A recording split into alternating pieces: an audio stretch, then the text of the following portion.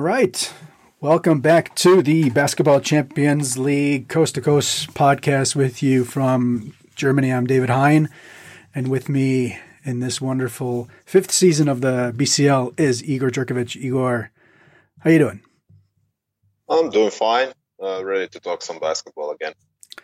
Yeah, 6 games to kind of go through, and then we'll go through overtime. And our interview of the week is with Bonzie Colson, who obviously won the game for SIG Strasbourg over FEV Riga. We talked to him, and then we'll give a brief look at what we're going to, what's going on next week, and then we'll let you go on with the rest of your day. So we don't have a team of the week, if you will, to talk about. We do that basically after all the teams play their game day. So we had a couple of games being postponed, and so let's start off with Group A. We had Dinamo Sassari knocking off Iberstar Tenerife 92-72. And that was the only game with the Galatasaray Bakken Bears game postponed. That is scheduled to take place November 11th next week. So I guess we only have the one game to talk to, which probably would have been the better game anyhow. So knowing that you might have, and I do have a couple of things for overtime. Just your general thoughts about this game.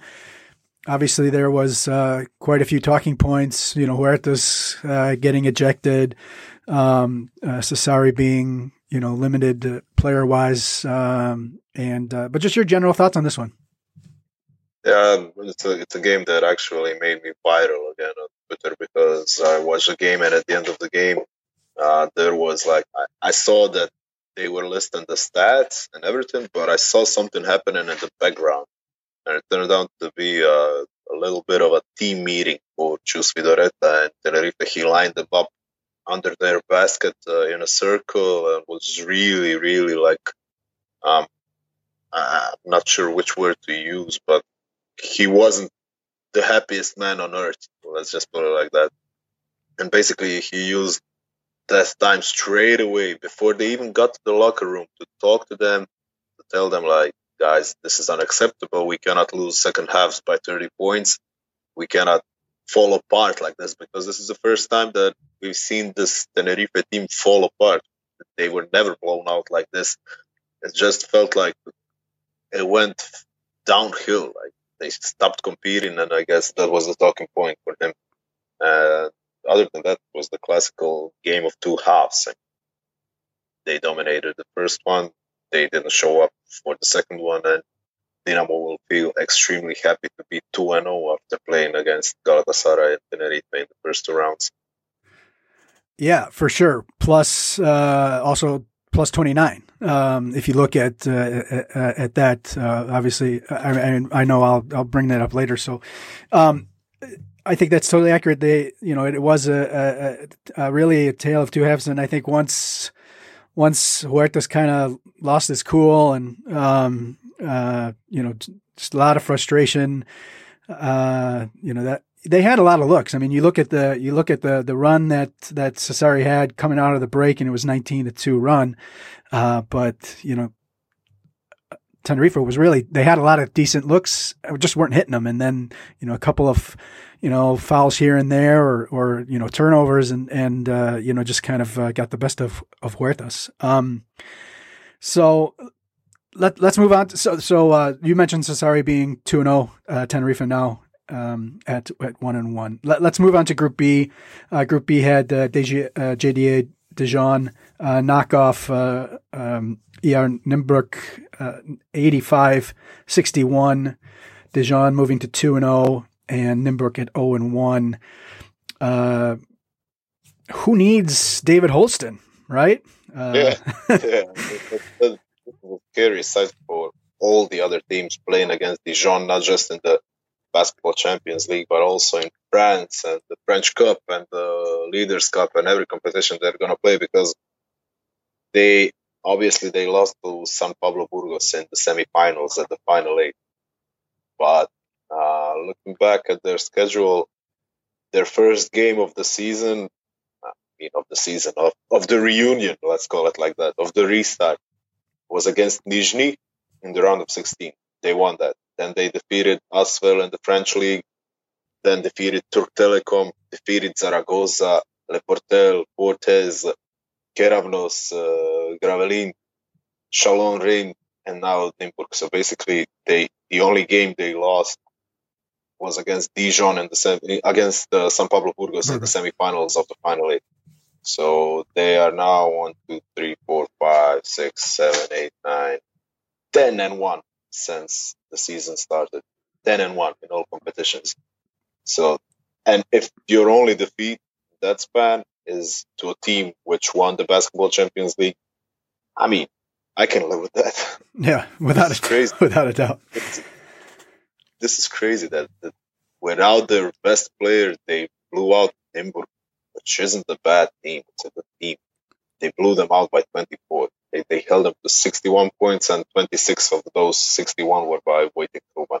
So, I mean, it's just a statement win for Dijon. The one thing that kind of concerns me is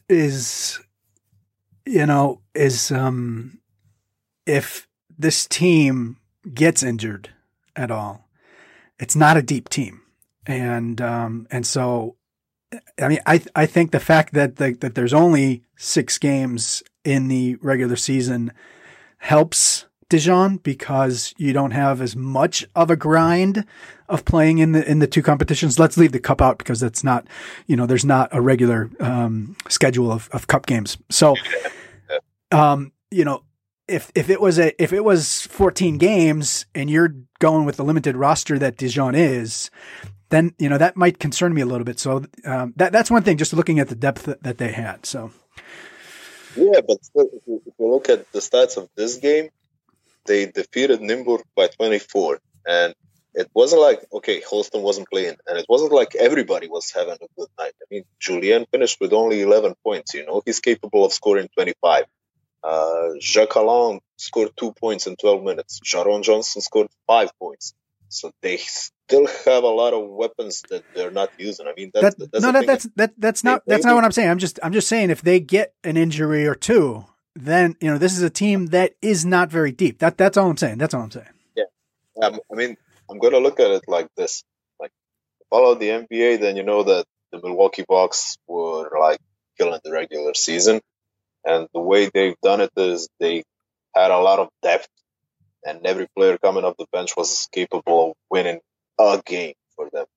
But when the playoffs arrived, then you had the Lakers and the Miami Heat reaching the finals, because it turns out that it's not as important to have 12 games who can win a game, but to have like 7 or 8 guys who will win the game when the game is on the line, you can put the ball in their hands. And this Dijon team, like, they have that kind of mentality with them, because they have game winners in their side. They have Chase Simon, they have Alex Chassang, they have Axel Julien, obviously, and even Hans van Wijnen.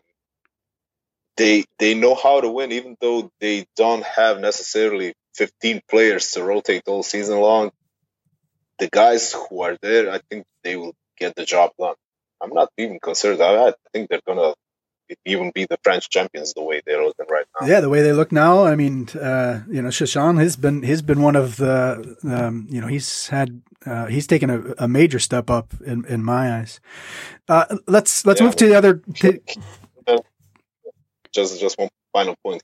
Chassang and Julien are like, they're the token BCL guys, because this is what playing BCL has done for them. They were just role players on an average French team. Then they became leaders of Dijon. Then they started winning international games, and basically right now they are both on the French national team. I mean, that's what this competition was all about. Give guys like them a chance to prove their international worth. Looking at the other game, we had Keravnos losing at home 74-84 to Tofas Bursa. Tofas moving to 1-0 in their first game. Keravnos down to 0-2. Big big third quarter, 29-14 for Tofas. My only talking point is, the combo of Devon Akon, Purcell, and DJ White. Not just those two, but those two in particular. Maybe there's a fun little combo. This is a Tofas team that I was really happy to finally get to see. Yeah, but the thing is that neither one of them is like their leading player, because they are happy to have Semaj Kristen run the plays and call everybody's number. He had 10 points, struggled with his shot, only 5 of 15, including a layup that summarized what would 2020 look like if it was basketball. And he had 8 assists. So basically, every single possession was just looking at Kristen and make something happen, give us a solution, give us a clue what to do, what to attack. And they struggled mightily in the first half because Kristen couldn't buy a bucket. And then in the third quarter, he had like 5 straight layups or jump shots from close up. So he was the most influential guy, even though Akun Purcell ended up with 24 and 8, and DJ White was basically, every time he came to play, they just let him down. So basically, his 17 points are worth a whole lot more than the actual score. Moving to Group C, we had Ike Athens knocking off Hapoel Holon 100-96, and Smoky Minsk getting the victory over Cholet 85-72 in the Battle of the Debutantes. So the first victory in Belarusian basketball history in the Basketball Champions League. I imagine the probably one of the best games of the week, right along with that Sassari, just because of the colossal meaning of that Sassari Tenerife matchup. Close game, second half. Langford wins it basically with the three with 23 seconds left. This is the great team that Ike has, and survived a battle with Holon. Just a lot of weapons. I know you're going to probably talk about Keith Langford, one of your absolute favorite players. So I don't know if you want to do it now or if you want to save it. So I'll let you go.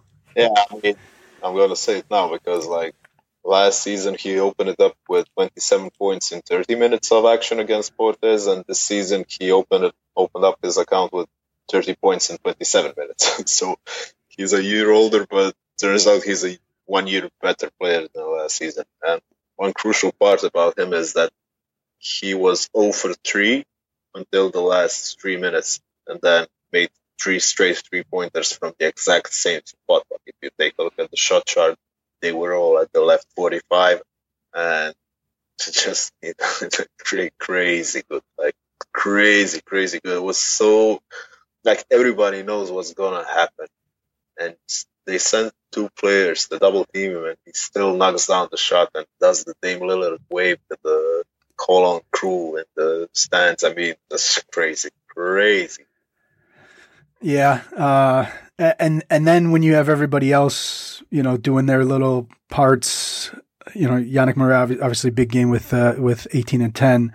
That just makes this team that much more difficult to beat.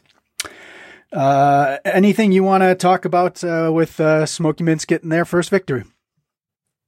Yeah, first of all, I want to say that Hapoel Holon are exactly what we hoped they would be, and they look like a loaded team.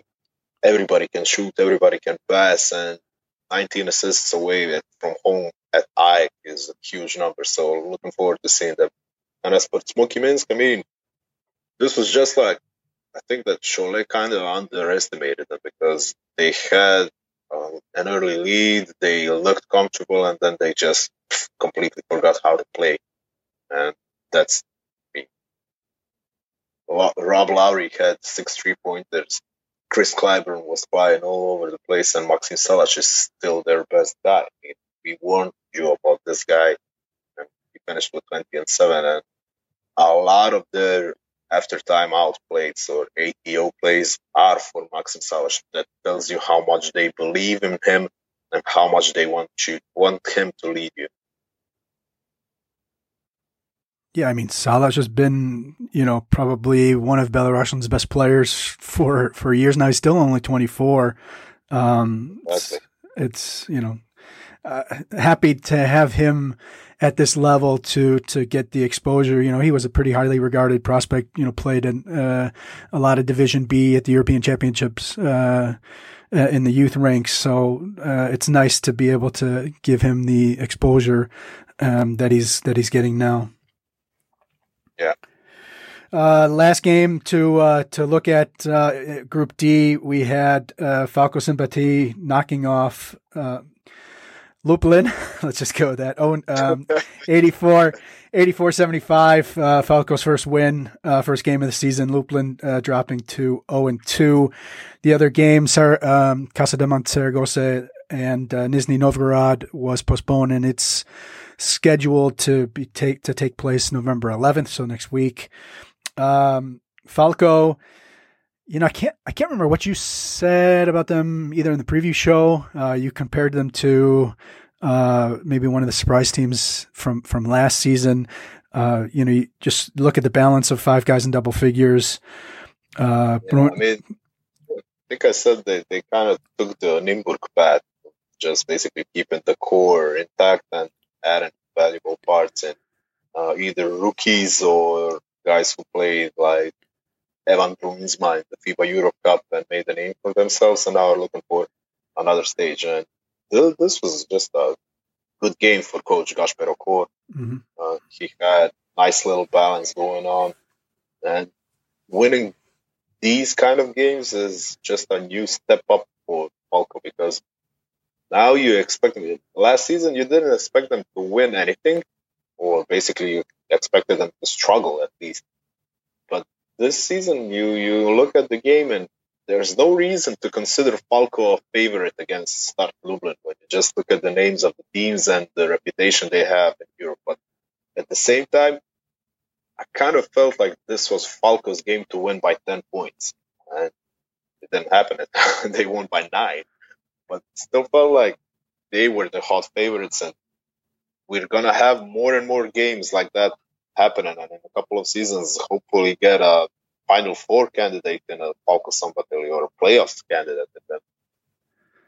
Final Four might be a little too high, but I think, but playoffs for sure. I mean, they were battling for the playoffs last season too. If they had been able to play a little bit better on the road last season, then they could have maybe gotten there. So yeah, but I'm gonna say this. I mean, did you think that Nymburk were a Final Four capable team like a couple of seasons ago? Probably not. And yet here we are talking about Nymburk and reaching the Final 8 and competing every single season. That's the small steps that you have to take when you're a team from Hungary or Czech Republic. Yeah, for sure. Slow process, and I mean, you keep Perl on the team in Falco for a couple of seasons more. He already is a superstar in Hungary, but give him a couple of more seasons, and if he's playing still in Falco, he's going to be as effective as Wojtek Hruban and be in the talks for the All-Star 5 at the end of the season. That's a big thing for a guy who was struggling in Italy early on in his teen years. I mean, that's another major point of this competition. Like, Falco playing with their own homegrown talent and winning games. It's not, feels good to me, and I don't have anything to do with Hungary. We're just neighbors. We're not even a close neighbor. Yeah, I mean, it's always, in my opinion, like Denmark, you look at Bakken Bears, if they're able to, give some of these teams a fight and stuff like that. Belarus getting a victory over a French team, it's always great for the state of European basketball in general. If countries can kind of make steps in a competition like this. Exactly, and I mean, in the long run, maybe seeing Zoltan Perl perform like this for his home team makes another little 10-year-old Zoltan or Benedict start playing and hoping of playing for Falco. Like that guy from Sassari, Marcos Pisu. Yeah, for sure. You always love stories like that. Yep. All right, let's go to overtime. We look at the season and we look at the week of games and break it down 5 points. First one is stat of the week. I'll let you go first. I'm not sure even if we can consider this a stat, but 7 is the number of points that Iberstar Tenerife got in the third quarter against Sassari. I didn't check it, but I think it must be the all-time low for Tenerife in the Basketball Champions League for a quarter. I mean, to get blown out 29-7 in one quarter, and then after you put together 47 points in the first half away from home, that's just that sounds like a breaking point, and it sounds like a deeper problem. That is actually the second time that they've had 7 points in a third quarter. Was also against an Italian team, Umana Raya Venezia, in October 2018. So there you go, that one. I have 31-17, and that's 31 minutes, 17 seconds. 4 players from Sassari played at least that many minutes. A team just decimated, and maybe even got worse, with Pushisa going down with an injury, and actually Coach Poseco sounded kind of grave at the press conference afterwards when he was talking about it. So let's hope that doesn't get any worse. They ended up only 8 players played, and 2 of those only played 4 minutes. So basically, it was almost a 6-man rotation, and to do that against Tenerife. So that's my stat of the week, is 31-17. Overreaction. All right, last week I said Ritos isn't going to make the top 16. Let's do another one of those, and I'm going to say Tenerife. You lose by 20 points in a count. Okay, so Buck and Bears, we might have to just not count. As far as who wins the games against those guys.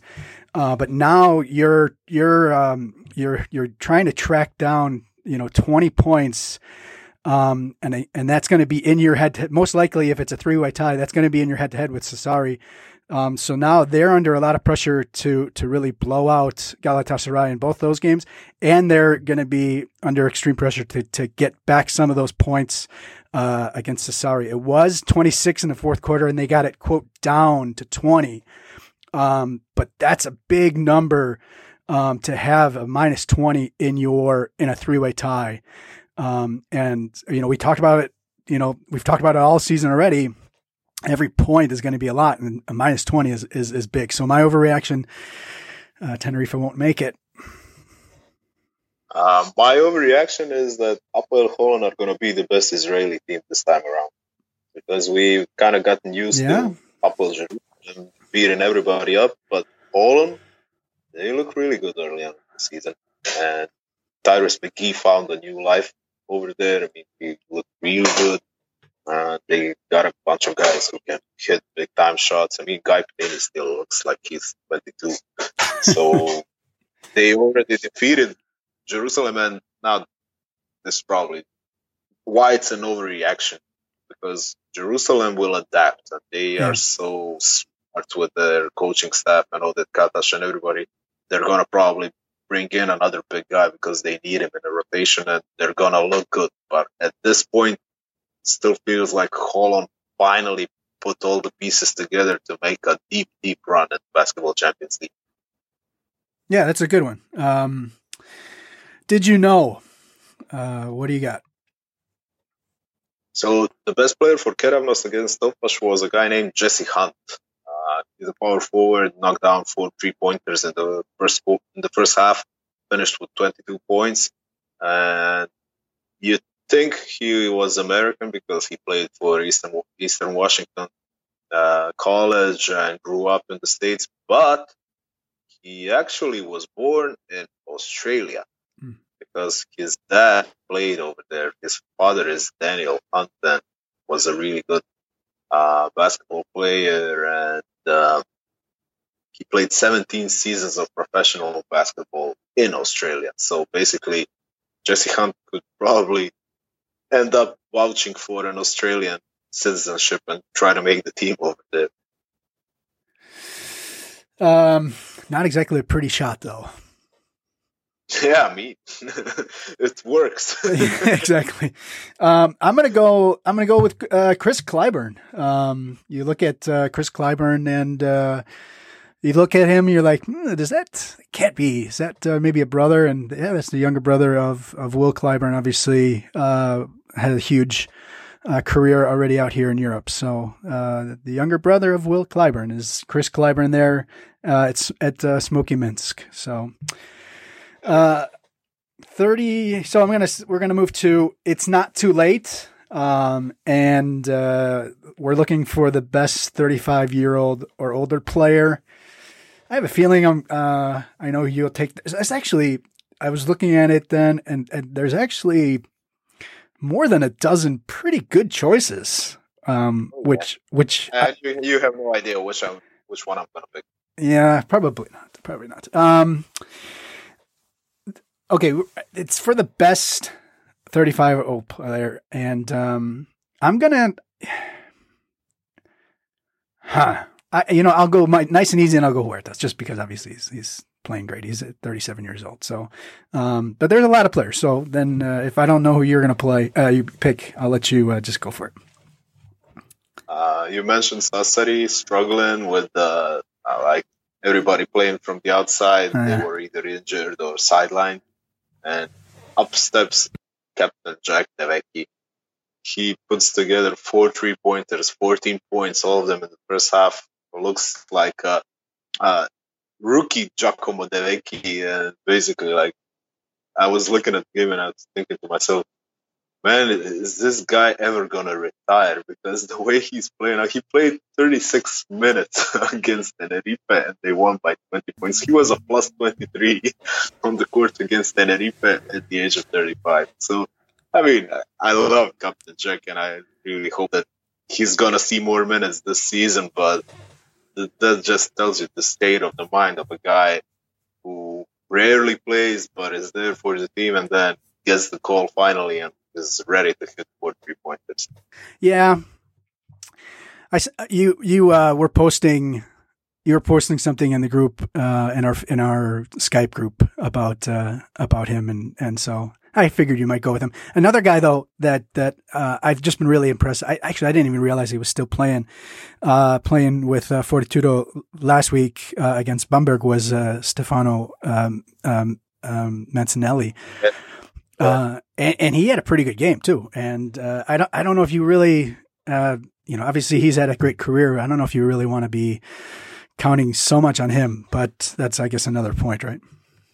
He played the last European game of Fortitudo before this one, so he was there in 2009, I think, and 11 years later he was still there. There you go. I mean that's impressive. So that was It's Not Too Late, and let's go to It's Not Too Soon, looking at youngsters to watch. And there's a lot of youngsters, and one thing before we go into this, I'm kind of wondering if the limited number of games and how we've talked so much already about, and I hope that people don't get tired of us saying it, is that every point is going to count so much more, is if some of these coaches are a little bit more hesitant to give their young players a chance to play, obviously that many fewer games, and also with all the games meaning that much more. So, but there are still a lot of really, really good players. So I'll let you go, young player to watch.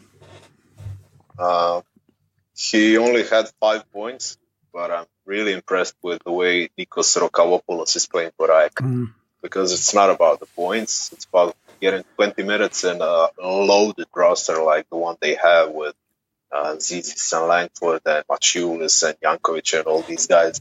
I mean, you're the least experienced guy. You basically played under 18s last summer. So kind of, it's not about the minutes, but finding your role and not being afraid to play. And that's what I saw in this game against Holon, because he was aggressive, he attacked, he wanted to go in, get the points, not just to settle for the corner shots. and he finished with 5 points on 7 shots. But the team was plus 18 with him on the floor, which is the biggest plus minus. I mean, if you're a plus 18 in a game that finished 4 points, it means you must have been doing something right. Yeah, I think in a game last season he had 5 threes in a game. It was late in the regular season, if I'm not mistaken. And they really like him. They really like him. His name is in the draft for this for actually in a couple of weeks. Don't know if he'll get drafted at all, but that's the guy I went with. And again, there's a lot more of the players out there who I kind of lost track of. Just because I don't follow a lot of, let's call it Balkan basketball, was Dalibor Ilic there at Iokea, 20 years old, and saw him a lot at the youth levels, and to see him be playing a big role for a team like Iokea in the Champions League. I really like that, and stepped up and had a pretty good performance. So some of the other guys, obviously Servidis at Hapoel Jerusalem. He's already been drafted. You mentioned, I think, either last week or the week before, Mario Nakic. So just a lot of guys out there. Is there anybody else that you wanted to? No, I mean, I just wanted to say that we had a 16-year-old playing for Tofaş, Ege Demir. He was born in August 2004, so he just turned 16 like 3 months ago. Still not the youngest guy ever to play in the BCL because Mantzukas played for Promitas. He was 15-something at that point. Makes you feel real young, doesn't it? Oh, yes. Oh, yes. I remember 2004, I remember it vividly because I was already 18.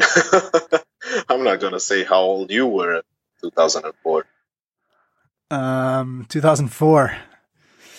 No, don't do it. All right, so let's go to our interview of the week. We talked to Bonzie Colson from SIG Strasbourg, and obviously had a huge three-pointer at the end of the game. His signature shot already at a young, early career in this competition. So here's my talk with him. All right, so on the show this week, we have Bonzie Colson Jr. from SIG Strasbourg. Bonzie, thanks for taking some time. Oh, thank you guys for having me. I appreciate it. We wanted to talk to you. You guys beat SIG Strasbourg beat FEV Riga 77-75. Maybe before we talk in about the game a little bit more detail, maybe just talk about how important it was to get a victory to start the season, and also with that being a road victory to boot. Yeah, it was a big one for us. As a group, we had a good week to prepare for Riga the previous week, and getting ready to play them. And it's always important to start off a league strong, and we did that. And Riga, we played to the last minute, and it was a battle to the last minute, and they came out strong, and they punched us in the face in the beginning of the game, challenging us. And it was a great challenge, and we came through and won. But it's always good to start off the league 1-0, especially with the Champions League being so the league being not the league, but the group being so small compared to what it was before. But it was a great win. It's kind of behind us now. We're getting ready to play our next game, but it was definitely a great way to start our Champions League. You stole my description. I had getting punched in the face early on. You guys were down by 14, and then you kind of worked your way back into the game, and then you hit the big shot at the buzzer, which we'll get to in a second. Maybe just talk about, obviously, DeAndre Lansdowne really coming up big all game for you guys, scoring a lot of points, and the team, kind of buckling down defensively and getting stops and whatnot, offensive rebounds, a lot of offensive rebounds. Maybe just talk about some of the highs and lows of this game. Yeah, I give all respect to Riga. They battled to the end of the game, and like I said, they punched us right in the face with hitting big shots, with just out hustling us, playing a lot tougher than us. And, our captain, DeAndre, laying down, he came out firing and kind of led us to, led us in a great way for us to have confidence in ourselves, both offensively and defensively. And, it's great to see, a hardworking guy like himself who works hard every day to get better, who pushes his teammates, who pushes himself to new limits, kind of lead us to victory in our first BCL game.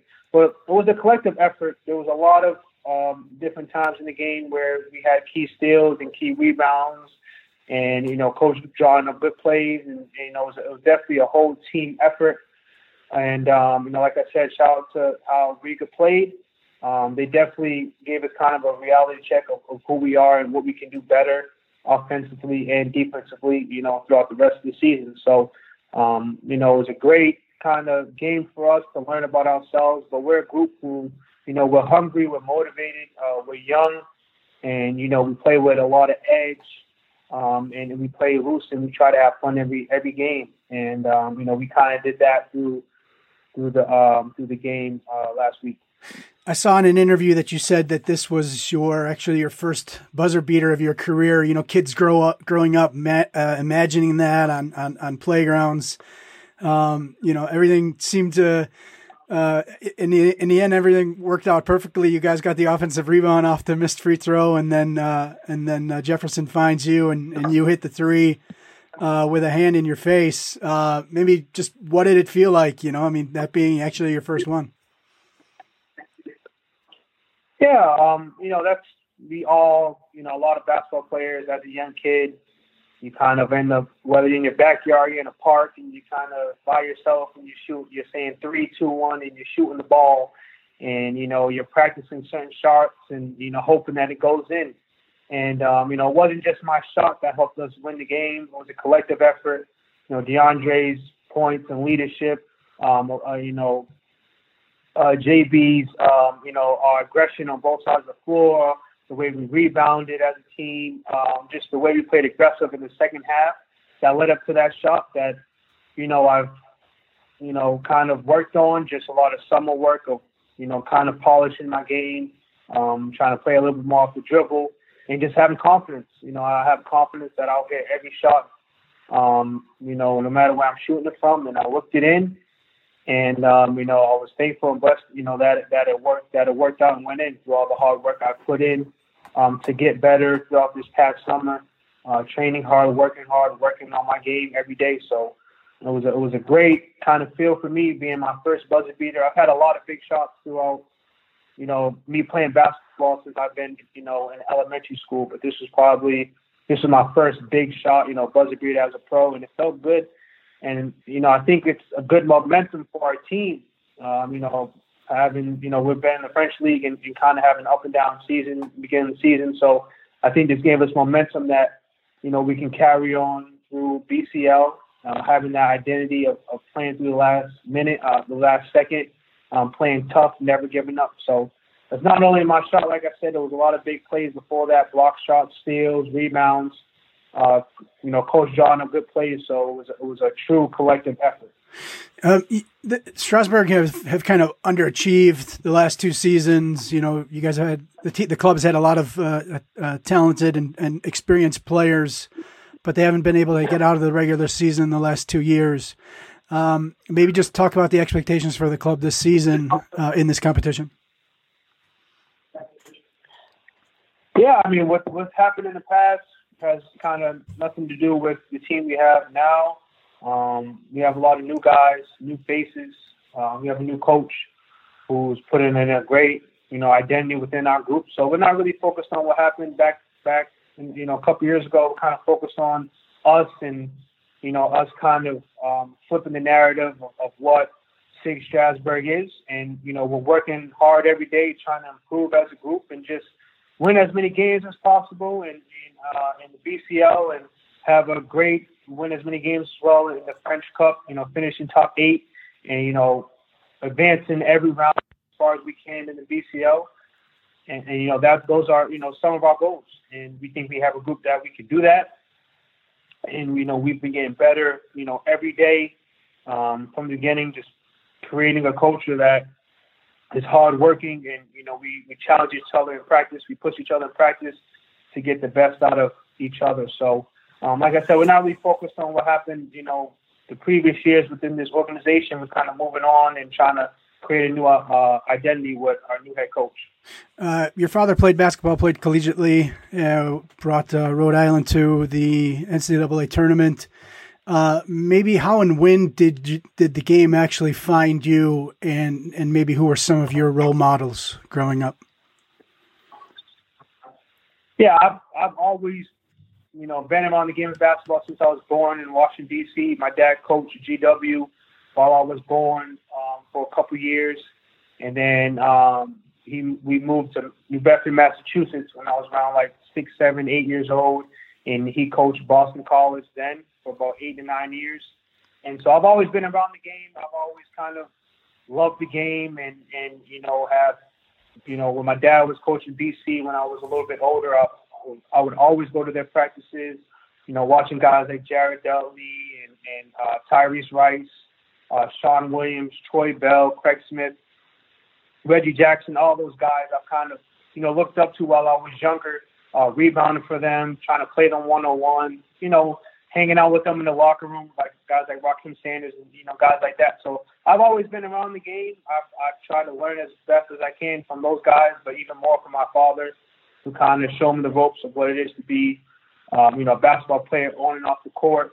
So I've always just loved the game. And like I said, I've been around it since a young age, and he's taught me everything I know. Me and my father talk just about every day about the game, and he's trying to always help my game on offensively and defensively, keeping me grounded, keeping me motivated to always play and, to always play like it's your last game. So that's, how I kind of play every game, kind of no matter what's going on, it's kind of within my ideology of who I am as a person. So I just go out there and compete. You mentioned DC and then also Massachusetts, Providence, Rhode Island, all kind of right there. We always like to kind of ask our interviewees what the basketball scene was like. Obviously people know about Seattle, LA, Philly, and New York. Obviously maybe just talk about the scene. I guess probably the lower Massachusetts, Rhode Island scene, I guess, is probably what the best one would be to ask about. Growing up in New Bedford, Massachusetts, the leagues and the games was always competitive. Then when I played in high school at St. Andrew's School in Barrington, Rhode Island, under Coach Mike Hart, within the NEPSAC league, I think it was probably the best league in the country during that time.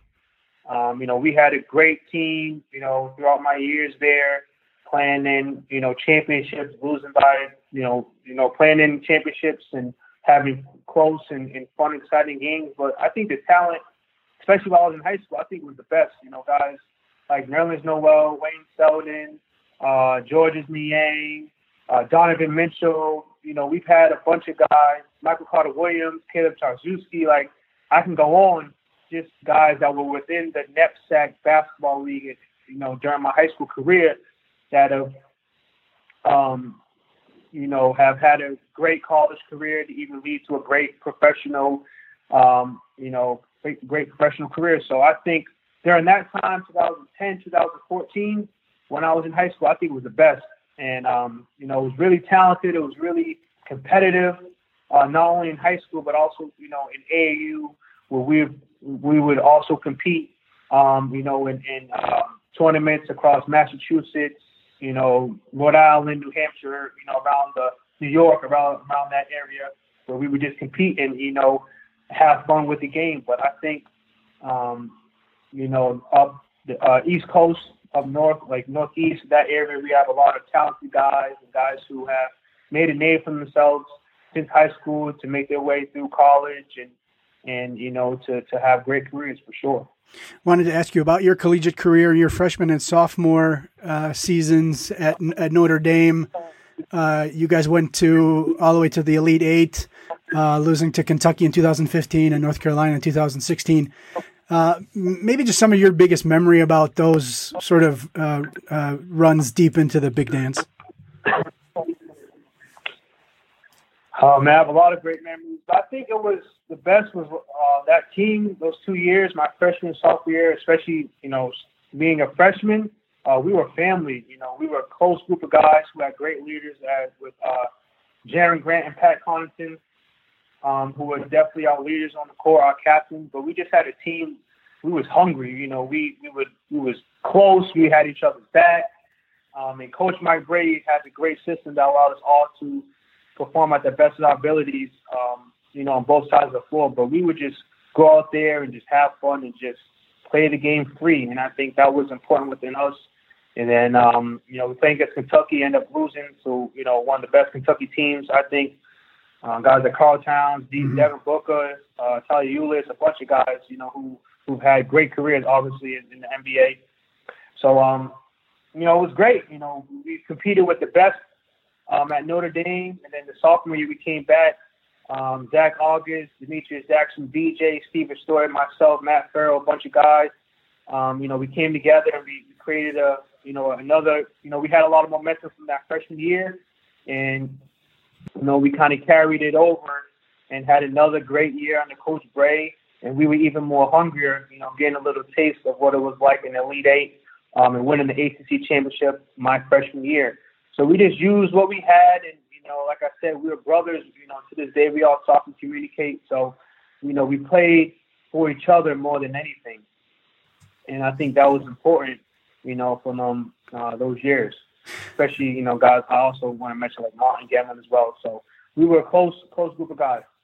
In 2016-17, that was your junior season. You averaged 10.1 rebounds to lead the ACC in rebounding, and you were the first player under 6'7" to lead the conference in rebounding since 1958. Maybe what does that accomplishment mean to you? I don't know. It means a lot. During that time, college, my goal was to be the best player in college basketball as a team. Within myself, and have a great year. And I had a really good coach as Coach Mike Bray, who really helped me learn about who I am and gave me confidence. But I had a great coach and mentor as Coach Brian Humphrey, who kind of really molded me into the player I am today, who kind of sharpened my tools, sharpened, my game a lot my junior year. And, that was just my goal. My goal was definitely to be the best college player.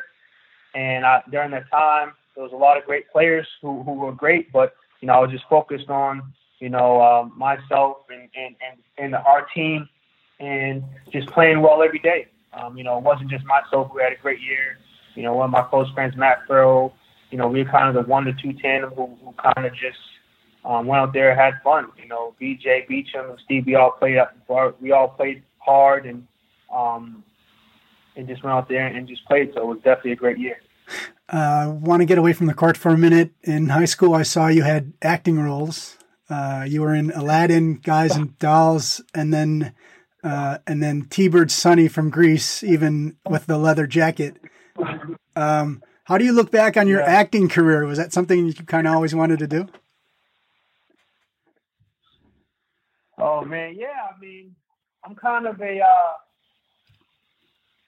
I'm like an expressive person. I like the camera a little bit. I like to try new things. And in high school, my freshman year, Michael Carter Williams was in Aladdin, and he was Aladdin. So some of my teammates, we also started to be in the play, and we were the bodyguards. So I think that's kind of how it all started.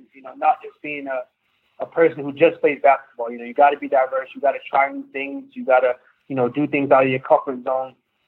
And I think that's what something that made my high school special. We all try to do, different things to, develop who we are as a person. But Michael Carter Williams started it off, my freshman year. And then I went on to just do plays, to be in plays every year after that. I did Suzical, kind of had like a small role in that. And then I did Guys and Dolls, which was a pretty fun experience. I kind of had a bigger role within that, singing a little bit and, had a little bit more solos. Not a crazy singer, but like just, had some times where I was singing and had more lines. And then my senior year, we did Greece. Mm-hmm. And then that was just a great play to do with some of my close friends. And, we had fun with it. And I had, way more lines, and I was studying it, countless hours studying. I was scared to mess up. So it was just a lot of fun. And, shows, I wanted to not just be a basketball player. I wanted to try doing new things, do things out of my comfort zone. And, it turned out to be a great, activity and, a great thing that I did, a great experience.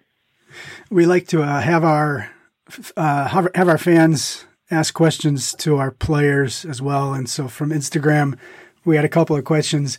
I kind of sense this might be a hijacking of our questions. We have a J Schick 00 who wants to know who is the best dancer on the team. On this team? Yeah. Maybe Jason or myself. I have a feeling that's the one who's asking a question. So. Oh yeah, probably Jason. Yeah, Jason definitely. He loves doing the TikToks with Luca and and all that stuff. So. All right, we have from Nah Rookie. What are your favorite basketball shoes? My favorite basketball shoes, I wear Under Armour. So I guess all the Steph Curry and the Under Armour shoes for sure. That's what I wear. All right. I have to say that. And from Clem_EGL, are you happy in Strasbourg? Do you like the city? Yeah, the city's it's nice. It's a beautiful city. They have a nice center. Obviously, you can't do much during COVID, but on the earlier months while I was here, I was walking around. Really nice people. Everybody's calm. It's nice. I like it a lot. Food's good.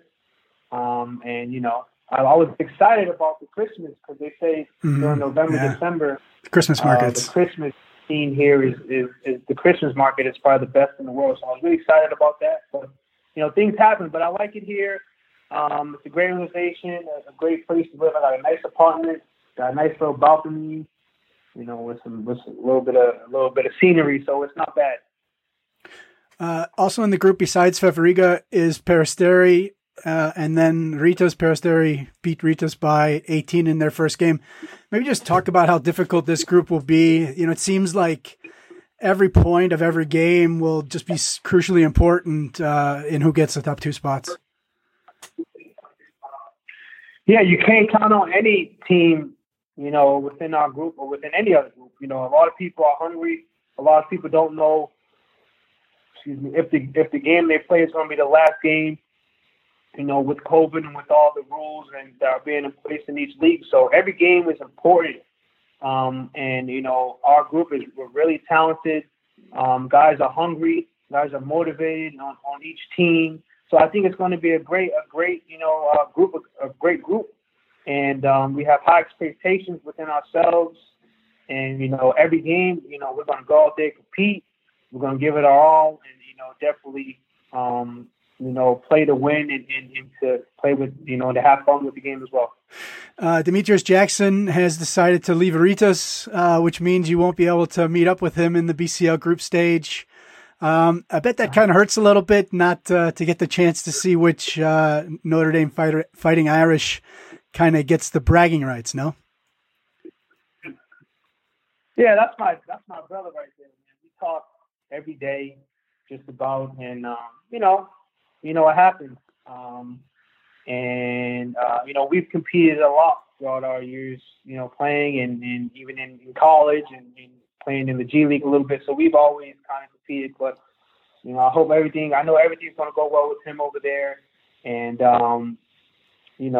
at the end of the day, it's a game and, it's a business and, we can't wait to just go out there and play as a team. So we're focused, on ourselves at the end of the day. Yeah, that next game is against Ritos next week. What do you expect from that home game? Obviously, they're going to be very, very motivated to get a big result. As we said, they lost by 18 points to Peristeri. To close off, maybe what do you expect from that home game against Ritos Vilnius? Yeah, it's going to be a battle. It's going to be a really competitive game. Both teams are hungry. Like I said, our group is tough. So, we got to go out there and play like it's our last game. So, We're excited to play again. We kind of, had a week and a couple of days to just play, to practice and to, to push each other better. To push each other and to challenge our teammates. So it's going to be, a great thing for us to kind of compete against somebody else. And I think to show what we've worked on, this past week, we're trying to improve things on both on offense and defensively, creating having our identity and sharpening some things on both sides of the floor, offensively and defensively. So we're going to be ready and we're going to be motivated to play because, it's been a while since we played. But it's going to be a battle and, we're going to give it our all. All right, fantastic. That was Bonzie Colson Jr. from SIG Strasbourg. Bonzie, thanks again for taking some time. Good luck and stay healthy. Thank you. Stay safe out there, sir. All right. Really, a really fun talk with him. And actually, I remember that father playing for Rhode Island and them beating Syracuse in the second round of the NCAA tournament. I think that was in '88. And I want to say Billy Owens maybe on that team. Yeah, regardless. But what a great shot and a good first time that he's won a game on a buzzer beater in his career. So that was pretty cool. Let's go to the next week's games. Right now, there's 12 games scheduled with some of the games that haven't been played yet put into the schedule for next week. Just maybe one or two of the games that you're looking forward to. Let's start with the Tuesday games. Oh, one or two. I mean, these are all crazy good games. Tofaş against Nymburk, Strasbourg against Ritas. Ritas trying to dig themselves out of the hole. Peristeri trying to build something good against VF Riga. Holon, Holsten, Cholet. Cholet cannot fall to 2-0. 2-2. Bilbao against Bamberg. And then you have Burgos starting their season, the defending champions, away at Ostend. So Tuesday, I have no idea which game to pick, but I'm probably going to say Ostend against Burgos just to see the defending champs looking good on the court again. Yeah, those are the two, the Strasbourg Ritas game, and I have in parentheses -18. They're going to be trying to make up that first week loss to Peristeri in that tight group, and the other one we finally see the defending champs. So those are the two games. Wednesday, I'm gonna. Two of the games that I'm interested in is Hapoel Jerusalem against Limoges. You almost have to feel, Jerusalem down 0-1 and Limoges at 1-0. You almost have a feeling that this might be a must win because, it's a home game. And if you lose to Limoges, they're now 2-0 and you're 0-2. Of course it's not a must win, but it almost has a feeling like that. And then the other one is Saragossa against Nizhny. Nizhny's first game. Saragossa obviously 1-0 in the BCL, but a 2-6 start in the ACB, and that resulted in Diego Campa being fired and Sergio Hernandez, obviously the national team head coach for Argentina, who guided them to the silver medal at the FIBA Basketball World Cup 2019. So to kind of see really a stacked team. And how they respond to obviously a coach with quite a few more accolades than Ocampo had. So those are the two games I'm really looking at. Wednesday, I'm going to say Gokia against Turk Telecom because I put Turk Telecom at number 1 power rankings, and I'm now looking forward to seeing them cope with the pressure of the almighty power rankings. And Gokia.